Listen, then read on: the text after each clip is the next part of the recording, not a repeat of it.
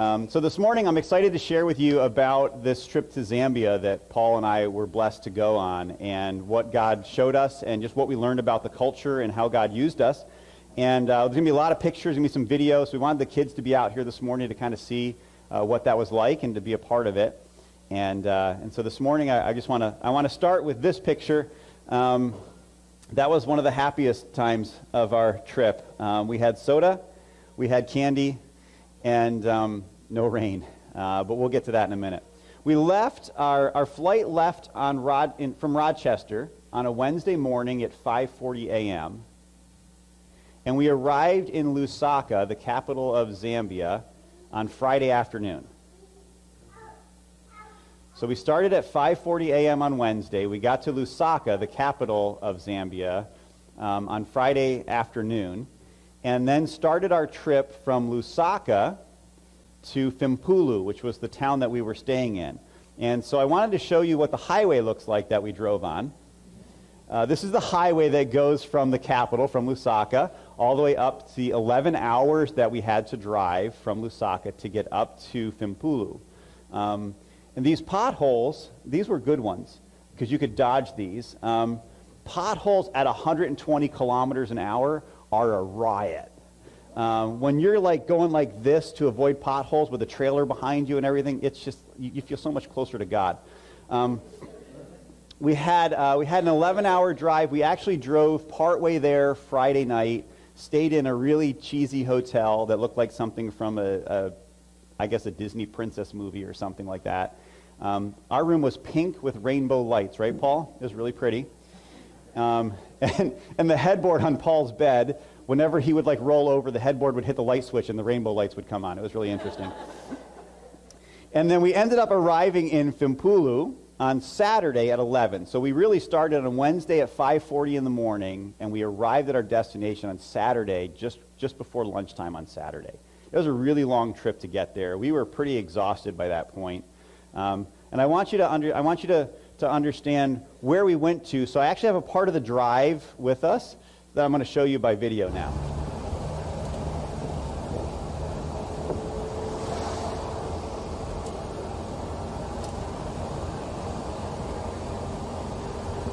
So this is the main tarmac. This is the highway. It's called the tarmac. That's what they call it. It's the only paved road in the area. And as you're driving on this for 11 hours, eventually you turn to downtown Fimpulu. And this is Main Street. You can see all the signs that tell you what's there. I don't know where any of those things are because I couldn't see any of them. But this is the road, and I wanted you to experience the Main Street and downtown Fimpulu, where we serve.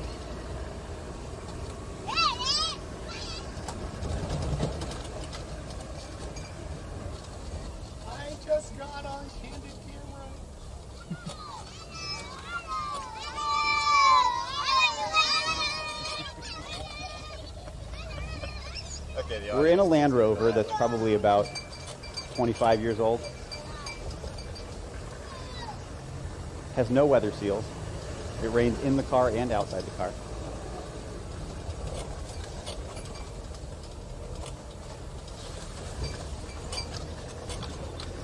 And you see the power lines? The power poles went to a medical clinic, and that's the only place they went to. The homes don't have electricity. You're going to see a school in a little bit. But this is a typical road and actually the main street in Fimpulu. Now, have you noticed all the businesses on the side of the road and all the homes? Crawling through mud pits. Or just the tall grass? You just have to put it on video. So, like this.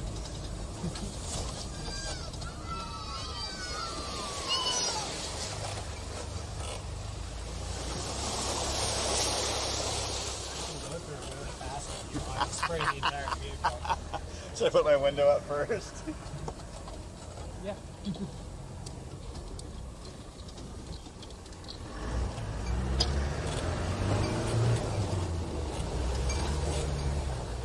Because why not? And a deep one.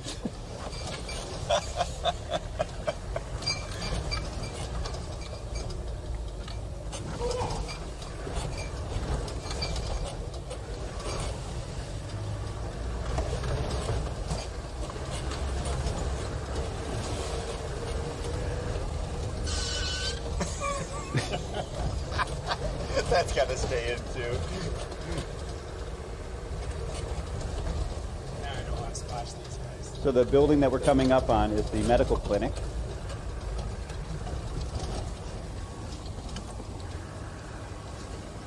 And it's a government-run medical clinic. We'll talk about that in a little bit.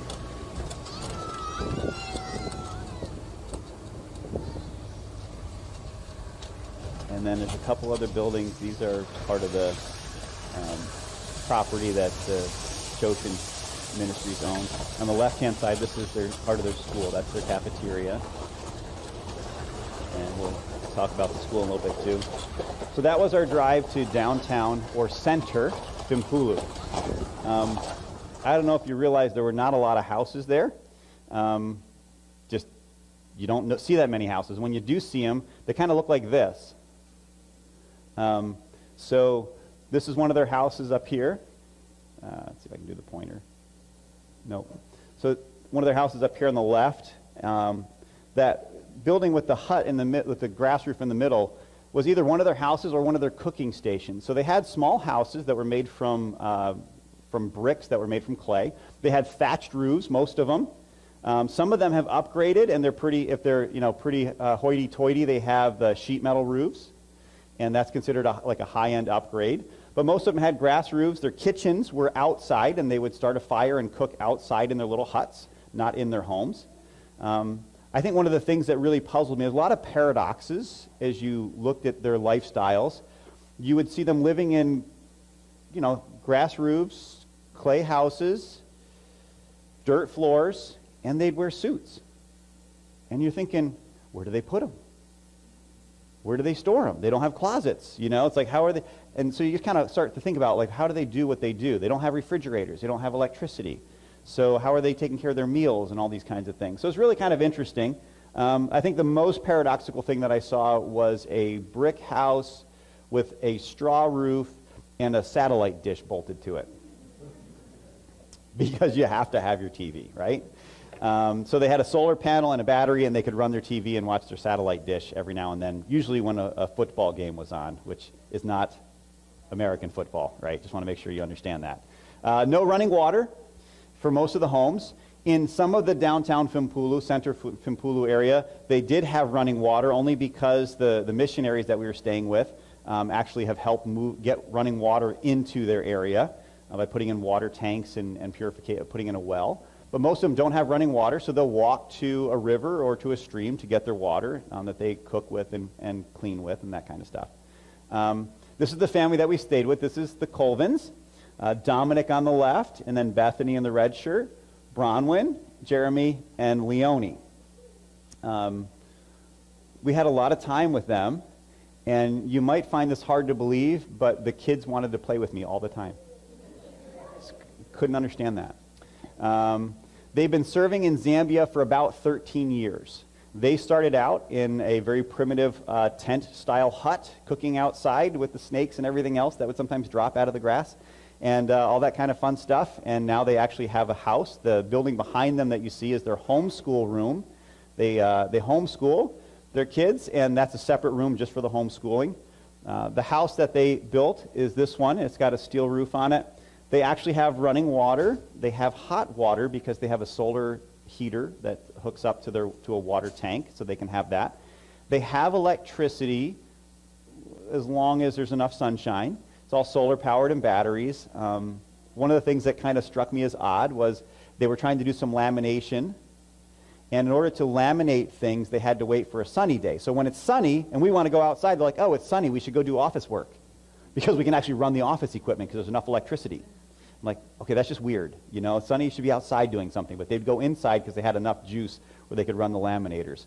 The Colvins had many luxuries that the typical Fimpulu resident would not have. So they had an electric-powered refrigerator that they could also run off of their batteries. It wasn't huge, but it definitely served their needs, though we had so many rainy days that they would have to turn off their refrigerator for periods of time and not use it, just so it would stay cold so that they could then charge it back up again. They had a gas stove in their house, another oddity in Fimpulu. The problem is that to get propane, they either had to go 25 kilometers away and wait a month or two for them to fill the tank, or they could drive 11 hours to Lusaka and get their tanks filled there, because nobody's delivering propane in Fimpulu, because there's only one family that has a propane stove. So they also had 2 bathrooms inside with indoor plumbing, which is, again, very unusual. Each of the kids has their own bedroom. And this is something that is even common. The Fimpulu culture, a sign of wealth is for every child to have their own bedroom. So even people who can't afford much want to try to have houses with bedrooms for each of their kids. So the bedrooms get really small so they can all have their own bedroom, because that's a sign of having wealth. So we stayed with the Colvins. We didn't actually stay at their house here. We stayed at the farmhouse. Now, the farmhouse was their original home. You can see on the roof the water heater. That's our solar-powered water heater. When it worked, didn't work the first 3 days. It was cold. It was cold. We actually didn't even have water for a couple days because somebody drained our water tank, so that was unfun. But this is where we stayed. We had mosquito nettings around our beds to protect us from malaria, or at least to try to help. We were also on malaria meds the whole time. And we had a lot of other interesting things, like ginormous millipedes and huge spiders that hung out in the wall. Now, those spiders, they creeped me out at first. You walk into somebody's home, and every place you went into, you would see these spiders, and they're pretty good size. And I was kind of freaked out by them, because I don't know about you, but I am not a fan of big spiders. So I asked the Colvins about this, and Bethany, just matter-of-factly, says, oh, no, okay, listen, if they're 2D, if they look flat and against the wall, they're good. They eat mosquitoes. If they're 3D or hairy, kill them. Okay, if you say so. So you got used to seeing these guys crawling all over the walls. If you've ever lived in the South where there's like geckos, and you see the geckos kind of running along the walls, think of these as like gecko spiders. They just kind of stuck to the wall and would run sideways and peek out and just run around. And you got used to them after a while. You started to name them if you were by yourself for too long. But that was really something I had to get used to. When we first got there, the first project we jumped into were some projects for the school. The Colvins they've been there for 13 years. And one of the things they started several years ago was a preschool. And they have a lot of kids there. The preschool was so successful that the parents wanted them to continue the education on up through, because the education that they were getting through this Christian school was far superior to what's in the public schools. So as the kids in preschool aged up, they started kindergarten, and then as that same class got to first grade, they added first grade, and then second grade, and third grade. So they're on third grade this year. Now, just out of curiosity, you saw downtown, you saw Main Street, you saw all the grass and a couple huts in the back. The school is preschool through third grade. How many students do you think they have? Just throw a number out. 350. Right? You're like, where do they come from? They come from huts that you can't see because they're just on dirt paths behind the other houses. They come from other little neighboring towns. Kids will walk several kilometers in the morning to get to school, and then walk home afterwards. 350 kids are enrolled. Just so that you know, they pay a very small amount for tuition, and that tuition does not cover their costs. This is all funded by other things that the Colvins do, and then people donating to it. 350 kids. And the third grade class just got added. That's one of the older buildings, so it's finished. They were still building when we got there. They were still putting the roof on and some of the walls on the building that they were using for the third and fourth, next year, the fourth grade classes. So those weren't ready, and they didn't have enough desks for the kids. So we spent our first week cutting boards and sanding them down and assembling desks. We ate so much sawdust. It was really rough. And that's, I'm not kidding. Paul was like, I don't want to sand ever again, I think, by the time we were done. We built probably about 45, 50 desks. We assembled, and then we assembled some benches because they needed benches for their cafeteria. And here you can see us sanding the boards. Now, the boards were just these heavy, rough-cut slabs that we had to try to sand down smooth so the kids wouldn't get splinters on them. They were also soaking wet because they've been left outside. So if you ever try to sand soaking wet boards, you find it's just not very fun. But we survived that. You can see I'm taking pictures and they're doing all the work. Jeremy's cutting some metal for another project that he's working on. We were actually also installing gas burners, propane-powered burners in a kitchen area that was a part of the school, and he was cutting legs for the burners to get them up off the ground. You can see the safety precautions in all these places are going to be phenomenal. Paul. Sorry, Paul, I had to put that one in. So this is where we were running some drain lines and plumbing. You notice the PVC pipe on the outside of the building? It's always, 70 to 110 degrees there. You really don't have to worry about frost or anything freezing, so you just put water lines wherever you want.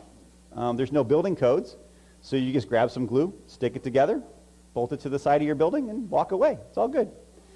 That was interesting, really interesting. We also had to put in, with the drain lines, the way to get the drain lines through the building was to take a hammer and a chisel, and you just pounded a hole through the wall. And if the hole was this big and the pipe was this big, it's okay. The masons will come back and they'll fix it. And that's exactly the mentality of everything. So we put the sink. You can see the sink up there. See how big the holes are where the plumbing comes through the wall with the faucets? The masons will take care of that. You just put a hole in the wall and stick a pipe through it. So that's what we did. We put in 3 faucets, because you have the outdoor faucets and 2 inside. We put in 3 sink drains. We put in a water heater. And you can see the water lines getting run along the side of the building. The big tank on the wall is a water heater, propane water heater. That's something that's very unusual. I don't think anybody has one in that region. And then the stainless steel sinks and countertops, and there were stainless steel carts, actually were driven up from Fimpulu on a trailer when we came from Lusaka when we went up, got picked up at the airport, and we spent a half a day just assembling stuff and getting it ready for them. To get water, we had to put in a tank. So the masons put in this in like a couple days. The masons had dug a trench, put in a foundation, built a platform, cemented it off. The kids all pick up the water tower, put it up there, and then we had to have one of them climb in, and we cut all the pipes and stuck it in there, and they would fill this tank when the sun is out. The pump will run, fill the tank, pressurize it, and then they'll have enough water to run the sinks. They have other tanks in the area. They built a bathroom house. They're actually going to have like toilets that flush. They're going to have toilets that flush at the school.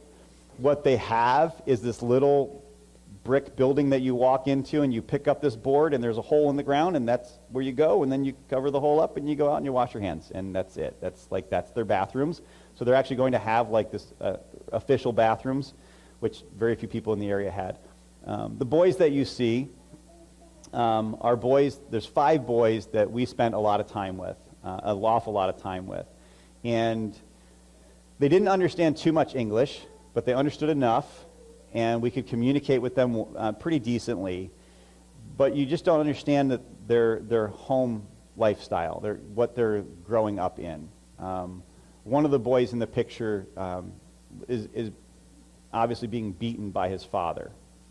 Another one basically doesn't have a family and just wanders from house to house looking for somebody who'll take him in for a while. These are some rough situations that they live in. And so to have somebody, any adult, spend time with them and actually do something with them meant an awful lot to them. So we really enjoyed our time with them. We stuck some of them down in the mud to help get them. We stuck some of them in the water tank. And we put them a lot of different places, and they were good sports about all of it. Part of what we were trying to get water for was drinking fountains. There are no drinking fountains anywhere you go in this region, so the kids actually had to be taught how to use a drinking fountain. And the first thing they did was they went over and turned the handles to wash their hands. But when you turn the handle and let go, it stops. So they're trying to figure out how to wash their hands under, and it's like, no. This is for drinking. There's a sink over here for washing. And so they're trying to explain to the kids what the drinking fountains are because they'd never seen them before in their life. But they have clean water. Actually, there was a chlorine system put in. So they actually have, it's well water, and then it's also chlorinated. So they actually have good water. And they had 3 drinking fountains here, and then a sink to wash in. This was one of their lunch programs. So the public schools do not offer any meals. They go to school for a half a day. The public schools do not offer any meals. There's 350 kids from preschool to third grade at this school. And they realize that at least 70 of these kids are totally malnourished and don't get probably any meals each day. So for 70 of them, they provide a hard-boiled egg for them every morning, so they at least have some protein. And then, the reason we were working so hard on this particular building was their goal was to start this school term, which started the week before we got there, providing lunch for all their kids that were in like kindergarten through third grade. That's a lot of food. So they had to hire cooks, teach them how to use propane stoves because they've never used them before. They had to figure out how to cook, instead of just for their own family, enough food for a couple hundred kids in a couple shifts. And we had to get tables for them to eat at, and they had to buy plates, and they had to have dish soap and all sorts of utensils. And so we actually put up hangers on the walls for all their utensils and stuff. And each kid would be given a plate of food called nshima. Now, nshima is, if you consider it like porridge or mashed potatoes made from white corn or from maize. It's got a nice sticky consistency of it, to it. And then you've got the beans. You can see they're nice and soupy. And then you've got the vegetables that are all cut up. One of the things that the school would do is they would buy the produce from the local people in their community. So not only are they providing a meal, but they're also creating a market for the people in their town to be able to then do better, which we thought was a really cool way to do it. Of course, that's if the people who said that they would show up with the food actually chose to show up with the food that day. If it rained, they might not. Something to keep in mind. You can see the kids are eating with their fingers. Everybody ate with their fingers. So this nshima would come out like hot porridge.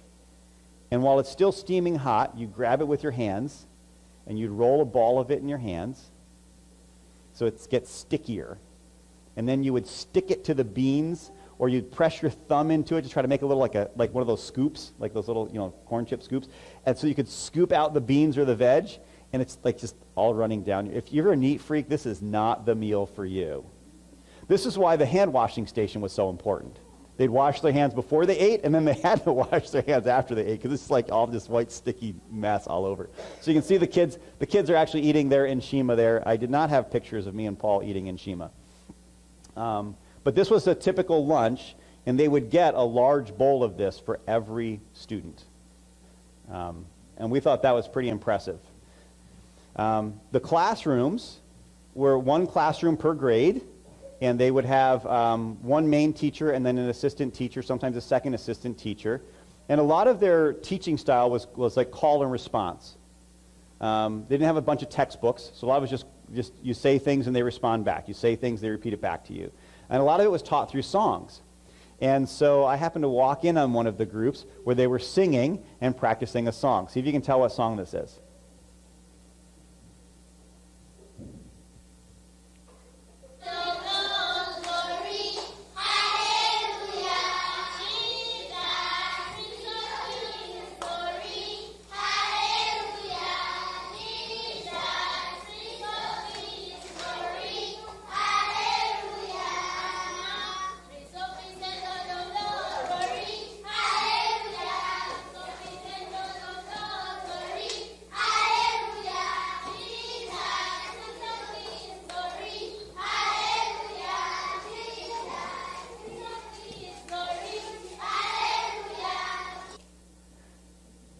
You recognize the song? That was actually in English. Just want you to know that. First time I was listening to them, like, what are they? Oh, I think I know the tune. It's like, wait a minute, I think I might even know the words. They're in English. They're actually singing it in English. But their accents are so heavy. So you can see in the classroom, they had tables there. They didn't have the desks yet. Those tables are normally in the cafeteria, but they had to steal them for their classrooms until we built all the desks. That's their walls. Eventually, those walls may get finished with a plaster coating on them and painted. There's no electricity, so there's no lights, so it's just natural daylight that comes in. And that metal roof, when it rains, you can't hear a thing at all. But that was one of their classes, and anytime you showed up with a camera, they just loved it. I mean, they would just be like right there, and they get distracted easy, but cameras were like, yay, I'm a hero. And that's just when they were running out to the side of the car and everything. Yeah, they just loved it. They ate it up. So this was one of the new buildings that they had just finished putting the roof on, and we were putting the desks in for that. But you can see that they're learning not only academics, but they were also learning about the Bible, and they're learning songs about God. And one of the things that I really appreciated about the Colvins ministry was they realized that when you're fighting culture, when you're struggling against a society that's caught up in witchcraft and so many other things, it's hard to get them to change their minds when they're adults. But if you can teach them while they're young, it makes such a difference. When you can teach them about God before they get indoctrinated with the witchcraft and all the other stuff, it makes a big difference. And so their goal was, that's why they started with the preschool, and their goal is to go up through 6th grade. And then after that, the kids have to pay for education and try to help out in those ways. So we also installed solar lights. That's me on the ladder. We had to, that's just for security. We had a couple of security lights we had to put in. I don't know how high that was, but it felt a lot higher than I'm sure it looks. And then I couldn't get the bolts in, so Jeremy puts a small ladder up there. It climbs to the very top rung of this, and he's like on the top, like little bumps on the top of the ladder, holding onto the post, kind of putting the bolts in. And I'm like, you're insane, and he is insane. But you have to be a missionary in Zambia. Just throwing that out there. Even though the power poles were there was no power at the school. They've waited 2 years for the utility company to give them power at the school, and they still don't have power at the school. They're hoping that someday they will. But the power poles are there, the power lines are there. They've requested power at the school. They're just waiting until somebody decides they actually want to come out and do that. That would be very frustrating to us as Americans, wouldn't it? It's frustrating to them too. So the school was one part of our work project. The second part was the farm where we stayed. Now the farm, they had pigs. They had chickens for eggs, and they would also then sell those eggs at a discount to the school because they had to help offset the cost of the farm help, so they're kind of paying each other back and forth. They had chickens that they raised for meat. Matter of fact, for 1 meal, 2 meals, Paul and I watched some of the kids leave and go up with a big bucket and come back with a big pile of dead chickens, which were then prepared that day for us. So we had literally farm to table, as fresh as you can get, chicken for dinner. They had goats, and they also have started a fish pond where they can then raise their own fish. We worked on a tractor and cleaned out the hydraulics on a tractor. We installed electric fencing. Paul helped deworm 900 goats. No, 300 goats. That's what it's supposed to be. 50? You slacked, man. We made a football field with goalposts, and we actually Jeremy climbed into those big green water tanks to fix a bunch of valves that were broken on them. So here's Paul working on some fencing, and then you can see the guy on the left, he's got this metal shaft. They call it a slasher, basically. It's just a piece of metal with a couple sharp edges on it, and that's what they cut their grass with. And so that you know, the grass, which might have started at maybe our shins when we got there, within 2 weeks was up over our heads. And it's the wet season, which means that anything that lives in a hole in the ground is moving, which means that you don't want tall grass next to your house, because when the snakes are moving, you want to know that they're there and not be surprised by them. So slashing was a very big deal this time of year, keeping the grass down. The barbed wire fence was there. We were actually putting in insulators and getting it so that we could protect the goats from being stolen. And that was the Purvis Electric fence. So they had a big battery set up, and they had solar panels and a windmill that they used to charge the batteries so that they could power the electric fence to keep people from stealing the goats. Me, on the other hand, I just drove the Land Rover around and had a lot of fun while Paul was doing all the work. And this was one of the fence lines. I don't know how many feet of fence we did, but it was a lot, and we had quite a few helpers. This is the tractor, and it's overrun by the goats. You'll see that. The goats owned, this is a tractor. The goats own everything up in that area. These are the water tanks, And Jeremy had to climb into those full of water to help replace some of the valves in them. And they kind of go downhill. And, and this valve right here, if you turn that one valve, it drains the two big tanks on the hill into the tanks that are down below. The big tank on the hill was for the farmhouse. The smaller tanks, or the tanks at the bottom of the hill, were for the kitchen and for the bunkhouses. And some of the people knew that, and so Paul and I woke up many mornings wondering if we had water, and sometimes didn't. Because somebody would turn the valve, drain our whole tank because it was rainy, so rainy that the pump wasn't running all the time, so they'd drain our tank into theirs, and then we had no water until it got sunny, and the pump could come back and fill up our tank. So we had almost daily trips out to the tanks to make sure that nobody was messing with our valves. While we were working on the farm, we worked with those kids again, and then also a Peace Corps worker, Clara. And Clara was actually, I think she's been there 3 years with the Peace Corps, and she's getting out of the Peace Corps, and she's actually going to be joining the staff at Shoshin Farm to help them with their agricultural programs. That's her background. That's what her degree is in. And she wants to stay in Zambia, but she's leaving the Peace Corps and going to be working with them directly. The kids, for some reason, all the kids love hanging out at Clara's house. So if you're wondering where they are, you just drive past Clara's, and that's where they'll be. And that's her house. I should mention also with the school and even with like Clara's house, the Choshin Ministries, when they hire a teacher, they also have to provide them with a house. So they build a house for them, and they move them into the house. So they get a salary, and they get a house. I believe that Clara's house was also one that was built by them, but there's a lot of other homes, several other homes throughout the area that were built through the ministries there to help provide the people who are serving there. Clara does not have running water in her house yet. Her kitchen is still outside, I believe, and she was actually a lot of fun to be around unless somebody messed with her bicycle, and then you did not want to be near her because she got mad. The kids actually stole her bike one day, and she went on a tirade looking for them. So those boys, you'll notice that their outfits, you got a dress shirt, you have t-shirts, you have a hoodie, you have shorts, you might have long pants, they might have one pair of shoes, they might have 2 or 3 outfits, but each of them, I think most of them, had a cell phone. Yeah, anyway. So this was part of the farm work that we had. We also had opportunities to teach, and we got to Fimpulu on Saturday around lunchtime, and so Sunday rolls around, and Jeremy and Bethany were not going with us to the church that we were going to. Jeremy had been gone for a week. They were going to spend a day together. So Paul and I walked a couple kilometers up to a church, Pastor Boniface Church, and Paul knew him, had met him before.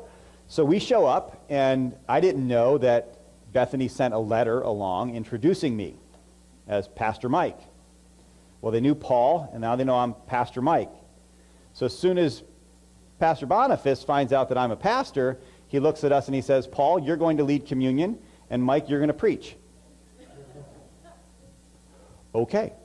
So I did. So that was, their communion set didn't even have enough cups for everybody that was there. So they would fill it, and then they would bring the cups back, and then they'd refill it. And so like the communion was, yeah. Yes. What? Is that me? That's me, yeah. So the windows were the only light, those little holes in the wall were the only lights that you had. You can see the wood beams that are up in the top, just branches that are holding down the metal roof. They had actually done some upgrades to their church building. They had gone from bricks and boards to sit on to plastic chairs. I found that the plastic chairs that have kind of like the rounded back on them, you know what I'm talking about, like the patio chairs, are really, you can stack them like really tall.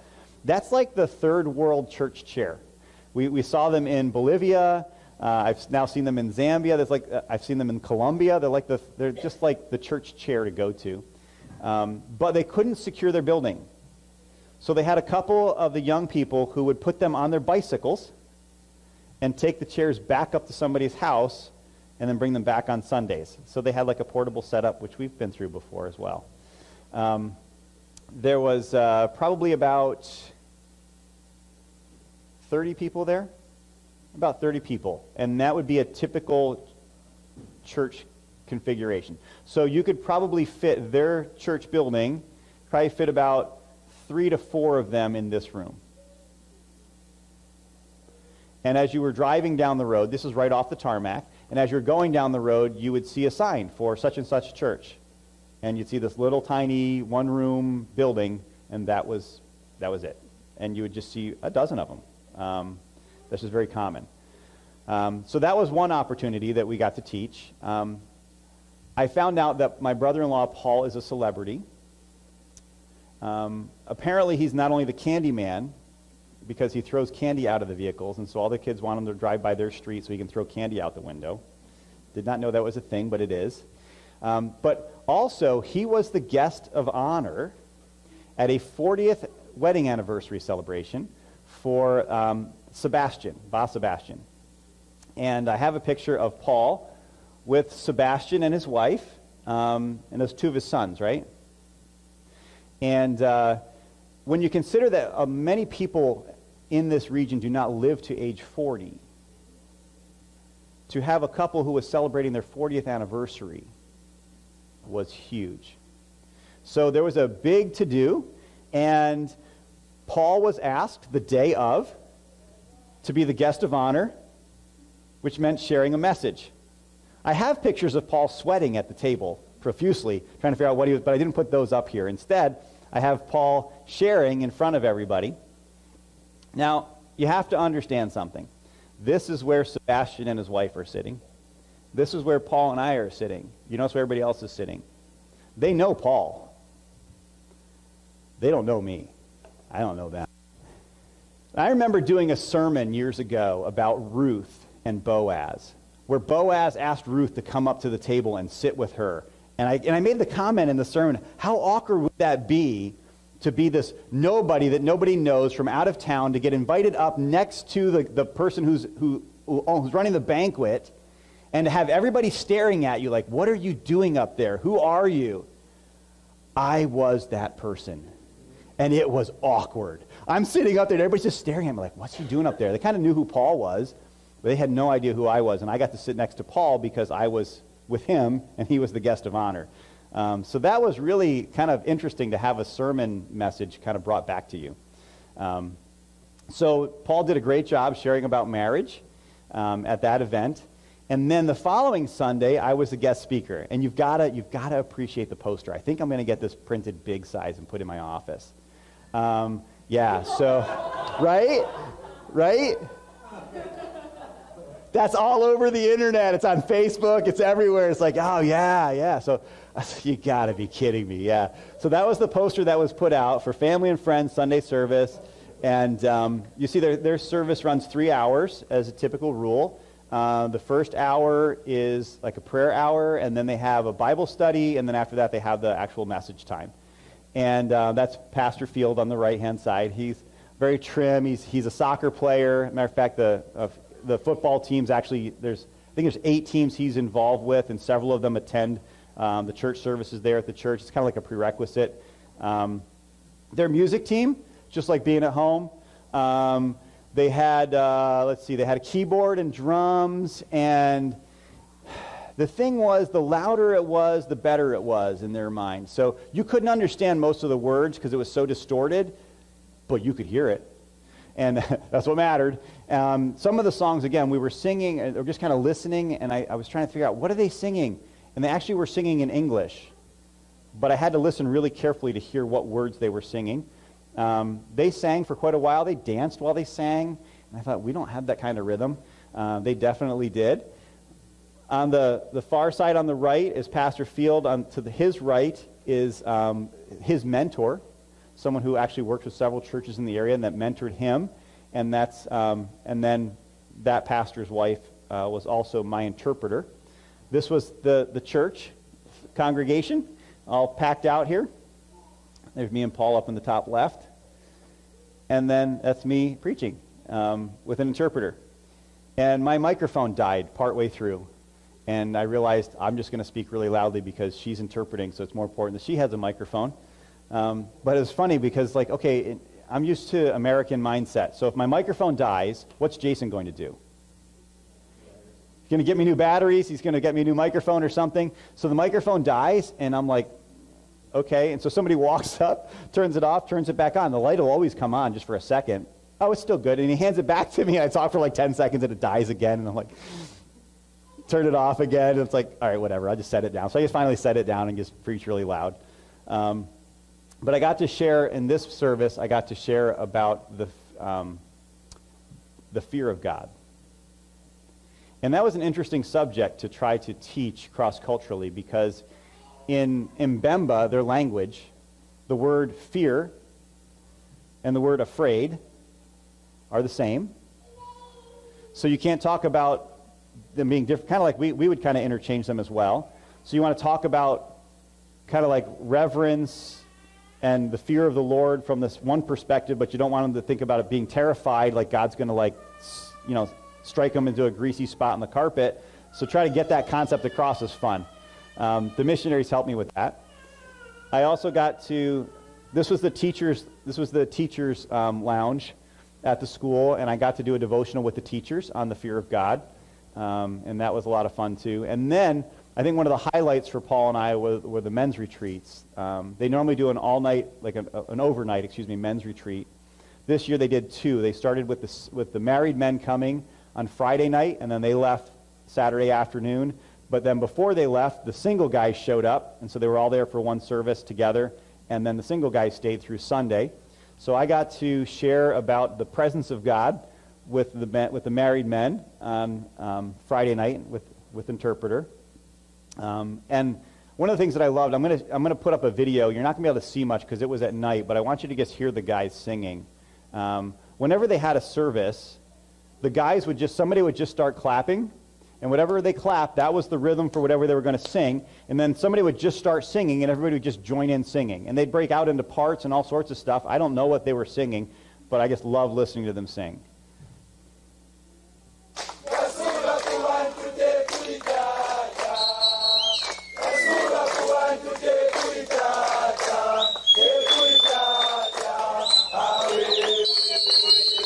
Oh, and the whistles, yes. Don't do that. The Zambia thing. So there would always be, they probably would have like 10 minutes of singing, and it was just gorgeous to listen to the guys sing. The married men did much better than the single guys when it came to the singing. We then Paul and I each got to teach a breakout session. I did one on mentoring, and Paul did one on being transparent with situations and with problems and things. Afterwards, we had like this big discussion time, and it was amazing to hear these guys just talk about life and applying these things to their lives. They actually got mad because we had spent like an hour and a half with them discussing the 3 different topics that were in the breakouts, and it was time for lunch, and the cooks were all ready, but there were still some questions on the floor, and they did not want to leave until everybody had a chance to have all of their questions discussed completely. And then they're asking me, well, what should we do, Mike? And I'm like, don't ask me. I'm a foreigner. Let's talk to these guys who live here, and they decide. So they ended up breaking early after an hour and a half of discussion to have lunch. And this is what we had. So we had nshima with fish, the whole fish, eyeballs and everything. And I asked one of the tables of football players, do you guys like eat everything, like including the eyeballs? And they're like, 3 of them are like, mm-mm. And one of them's like, uh-huh. I'm like, prove it. And he did. And I wish I hadn't asked him to prove it. So we had fish a couple times. We had the fresh chicken up there. It actually was very tasty. The cooks did a phenomenal job. Paul and I got to the point where we would just ask for half portions. That's a half portion of food. They would put twice as much nshima on your plate and expect you to eat it all. And we're like, I can't. So they also drank tea, which was heated up watery milk. So they would take the water and the milk and mix it together and warm it up together because you didn't have a good way to refrigerate milk. So you would actually cook, it made sense. You would cook the milk, right, to purify it. And then they would put the tea bag in it and take that small plastic cup that you see and add about 4 tablespoons of sugar to it. Still don't. There's this mob over at the side of the cafeteria, and I'm like, what are they doing? And they were all standing around the one plate with the sugar, going like this. It was pretty crazy. But it rained all the time. It rained every single day. We did not go 24 hours without rain. And it got to the point where it became a problem when it flooded out the roads. So I have a video of the rain and a picture of the road flooded out. I just want you to... It was just a little bit of rain. And it could do that for an hour. And it did that every day.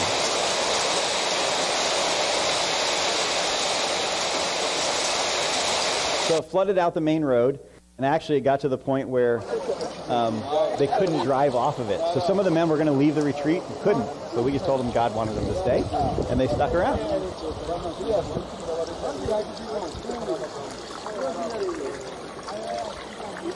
So wait, you're going to see a bridge. See to the right of that bridge where the sand is? Normally that sand was about 3 feet out of the water.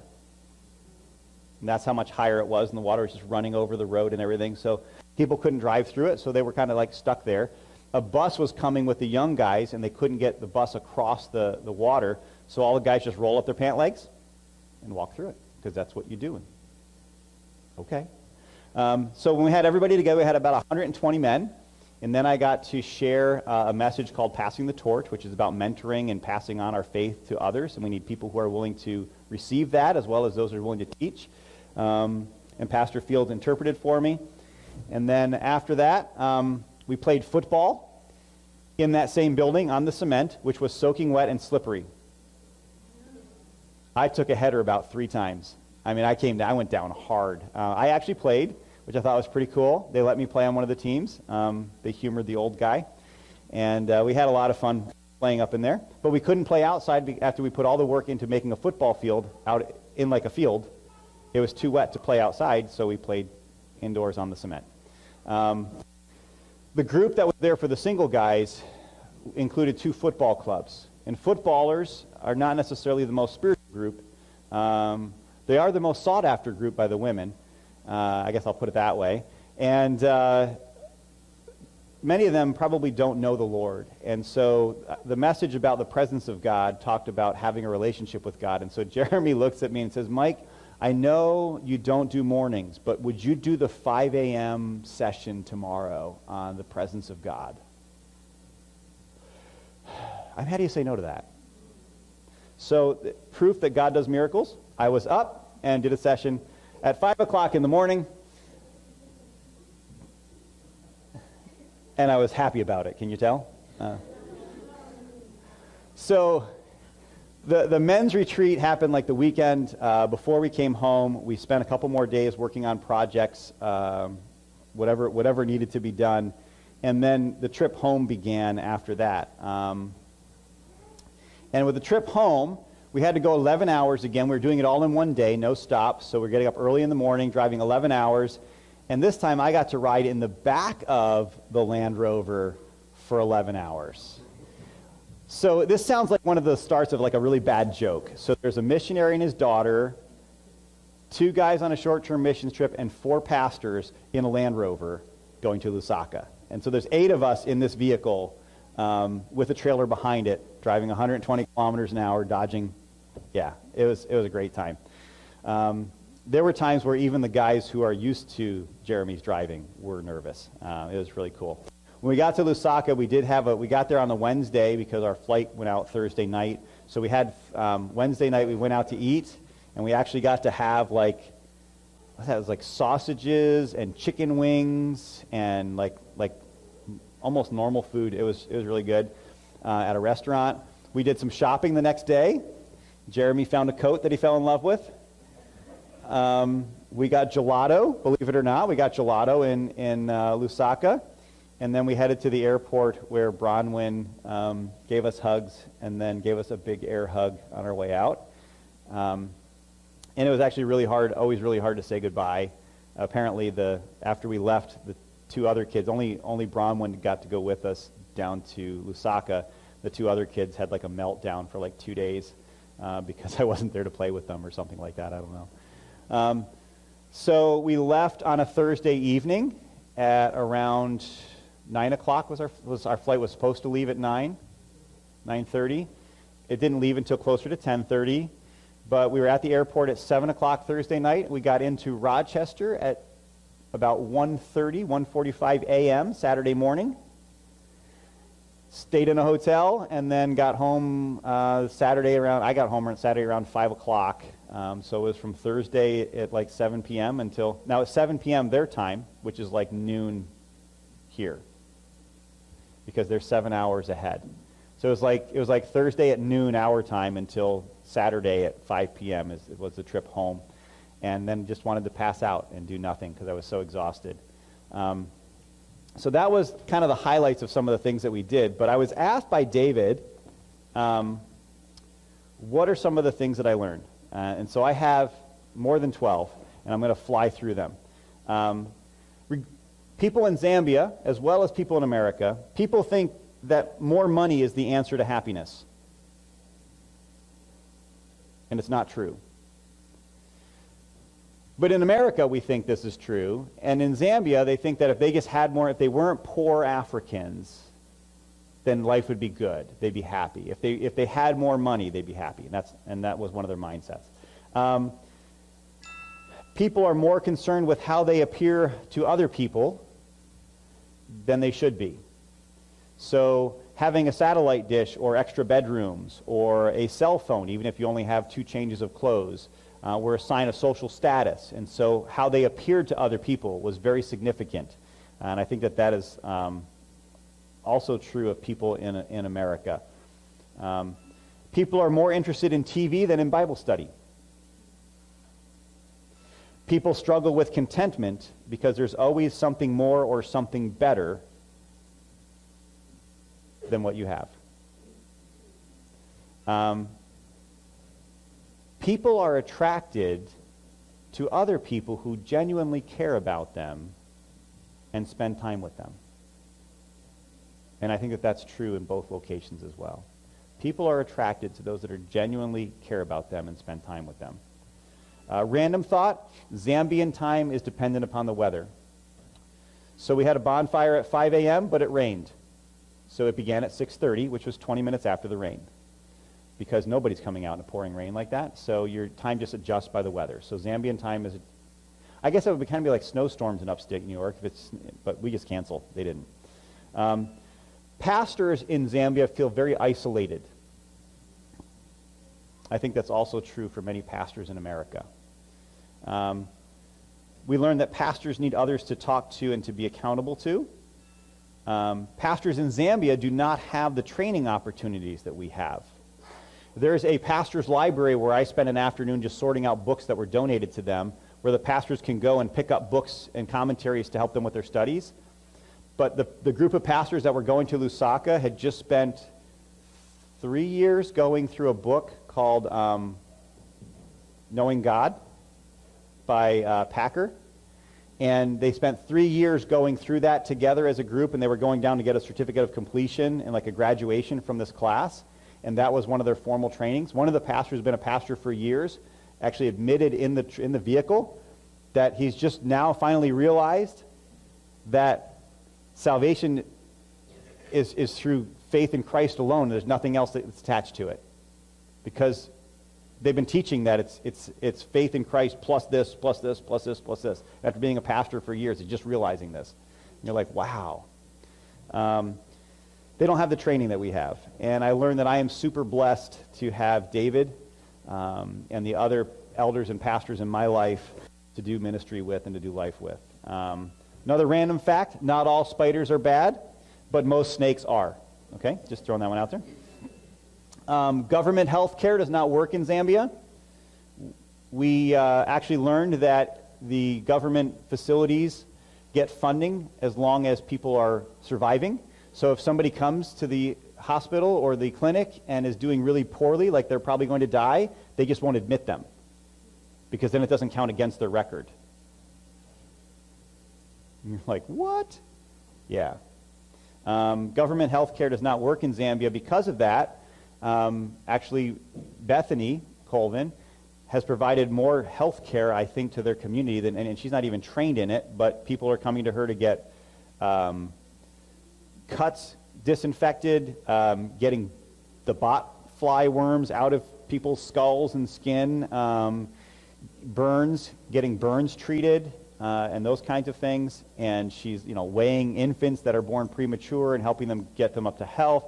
And she's providing health care, even though she doesn't have a degree in it, because just common knowledge for us is more than what they're getting in the clinics in Pulu. Government programs are designed to help government employees and not the general population. I'm not saying it's true in every country, but in Zambia, that's the way that it works. Another random thought, everyone thinks they need a cell phone. I think that's a universal thing now. I learned that missionaries want relationships with their churches just like churches want relationships with their missionaries. They don't want somebody that's just going to write them a check. They want genuine relationships. Missionaries need support when they're home as well as when they're on the field. We think like, oh, they're home. Well, yeah, but they also need a vehicle to get around in, and they need places to stay, and they need someone who's going to maybe do something nice for them so they can spend some time together and get to reacquaint themselves with their families and such. Missionaries in rural areas are very isolated. So if you're a missionary in Lusaka, the capital of Zambia, there's English-speaking schools for the government officials that also are there, like the ambassadors and such. There's a lot of English-speaking, there's English-speaking churches. But when you're out where these guys are, 11 hours away from that, you don't feel like you have much fellowship. They're very isolated. Another random thought, the things that we do to help, the ways that we want to help, the ways that we help that make us feel good, like shoe boxes, are often more harmful than helpful. That's a whole separate topic, but we want to do things that make us feel good. We'll put together a box because we're helping, and then we pay for the shipping. We don't realize that on their end, they're paying for shipping at an escalated price. That there's churches in places in third world countries that are actually auctioning off boxes. That the older kids beat up the younger kids to get the good boxes so they can try to sell some of the items so they can get minutes for their cell phones. The things that we think are helping are often not helping. And I want to encourage you with this random thought. You're much better giving your support to someone who's boots on the ground than trying to send something over that you think will help. So just let that sink in, random thought, but it should change the way that you focus on giving and missions. Culture without God elevates sex and possessions to the highest priority and thinks it will bring them the ultimate happiness. This is very true in the Zambian culture. Culture is changed when people truly change, and only God can truly change people.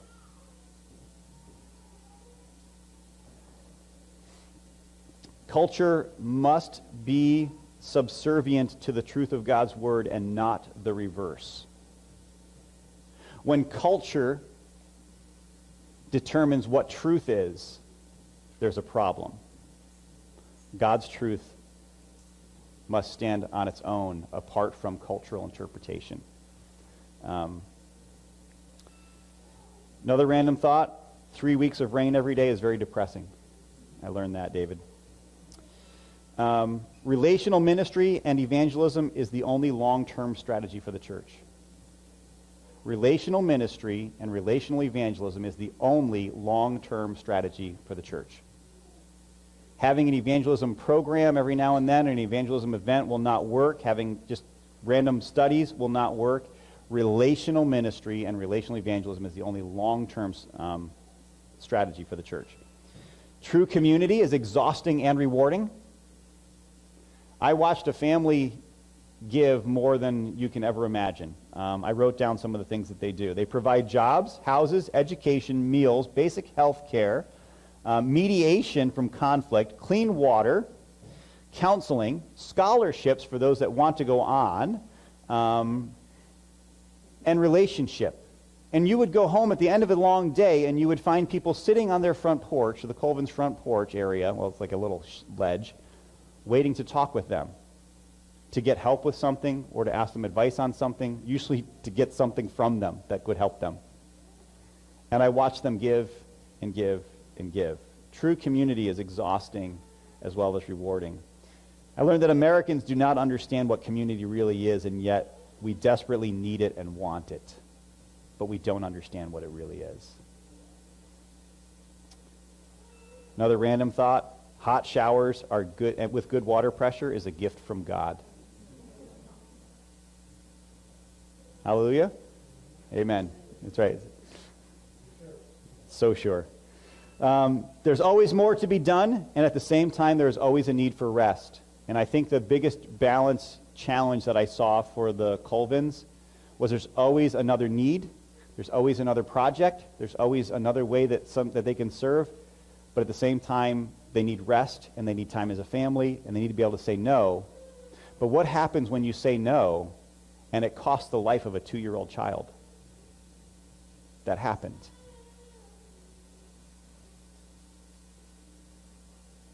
And that's when you learn your next lesson, which is we are not God. And we cannot change people, and we cannot meet every need, and we cannot be there for everyone, but we can and must be available for God to use us.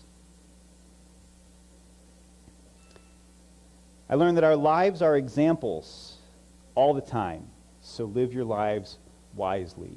In the little things that you do every day, day in and day out, you have no idea what impact you're having on the lives around you, like those boys who just had a couple goofy American guys hanging out with them, doing projects, but showing them genuine love and treating them with dignity, and what impact that will have on those boys.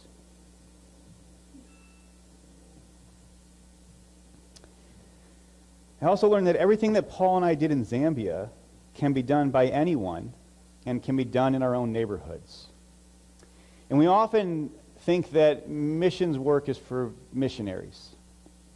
And yet, to fix something up for somebody, to provide a meal for somebody, to invest time in somebody, are all things that we have the ability to do here in America, in our own neighborhoods, to make a difference for the kingdom of God, to teach people about God and his love and to express that to them. And I want to encourage you to think about that as you think about your daily routines, as you think about your workplace. You don't have to go somewhere else to make a difference. And I think the verse that stuck out to me the most, because you're like, okay, well, it's church and we haven't even talked about the Bible yet. I knew there wouldn't be a lot of scripture in this one, so next week David will make up for it. Because David is going to teach you 30 things about the Davidic covenant, since I gave you 12 things that I learned in Zambia. You're welcome. Lots of Hebrew involved. 1 Thessalonians chapter 2 and verse 8. It's just such a great reminder of the importance of relationship with the gospel. And in 1 Thessalonians, chapter 2, verse 8, the Apostle Paul says, "We cared so much for you that we were pleased to share with you not only the gospel of God, but also our own lives, because you had become dear to us." And I want you to think about that verse and consider making that one of your life verses. It's not just about sharing the gospel. It's about sharing the gospel and our lives. It's not just about sharing our lives. It's about sharing our lives and the gospel. The gospel has to fuel what we do, but we have to do that inside of relationship. And I so much enjoyed my time with the Colvins because their life is all about relationship. I actually met some missionaries who really get it. It was like, yeah, we're going to live our lives in this community among these people, and we're going to share as much of our lives with them as we can so that we can also share the gospel with them. And it was a blessing to see that. And I really enjoyed and was ministered to through their relationship with others. But I want you to consider that verse as a life verse for you. that you would care enough about people to share both your life and the gospel and your life with them. To think through your daily routines and realize that every person you come in contact with is someone who matters to God and someone you can show God's love to. I'm not saying you have to give them, 16 things they need to know about God and 3 things they need to do to be saved every time you meet somebody. But you can surely show them what it means to be a child of God and to love them the way God loves us. And that's what I want to encourage you with as we close our time this morning. I want to thank you for your prayer support. I was really blessed to be able to go and to be with my brother-in-law. I want to thank Paul for inviting me to go. As I shared with you, I was praying that God would help me find a balance between taking vacations that are for my enjoyment and finding trips that I can go to where I can be a blessing to others, so that my vacations are not just about me, but that I can use that time to also build God's kingdom. And Zambia is what God brought up for me to do. And I want to thank Paul for his obedience. This was Paul's 5th mission trip to Zambia. And when I first heard that he was going back in 2015, I was not so sure that was a good idea. But it was definitely a God idea, wasn't it? And both of us enjoyed that time together that we had and realized that there's nothing special that we did. But it's that God was able to use us, even in little ways, because we were willing to just be obedient to him.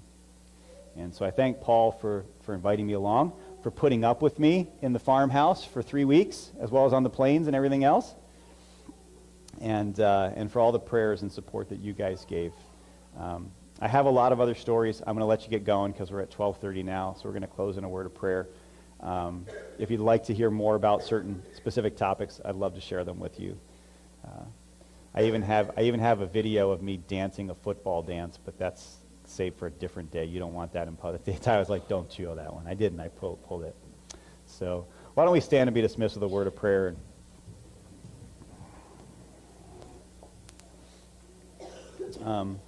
I also wanted to let you know that the choshenfarm.org is the website for the missionaries that we went to be with. There's ways that you can choose to support them if you want to. It costs about $25 a month per student, U.S., for education, teachers, food. They get about $3.50 a semester per student. So you can see they run a big deficit. So if you wanted to help toward that, they have needs on the farm. They have a lot of needs. But if you're interested in supporting them, it's choshenfarm.org, and I can provide that link. But I want us this morning, you have your bulletins with some prayer requests.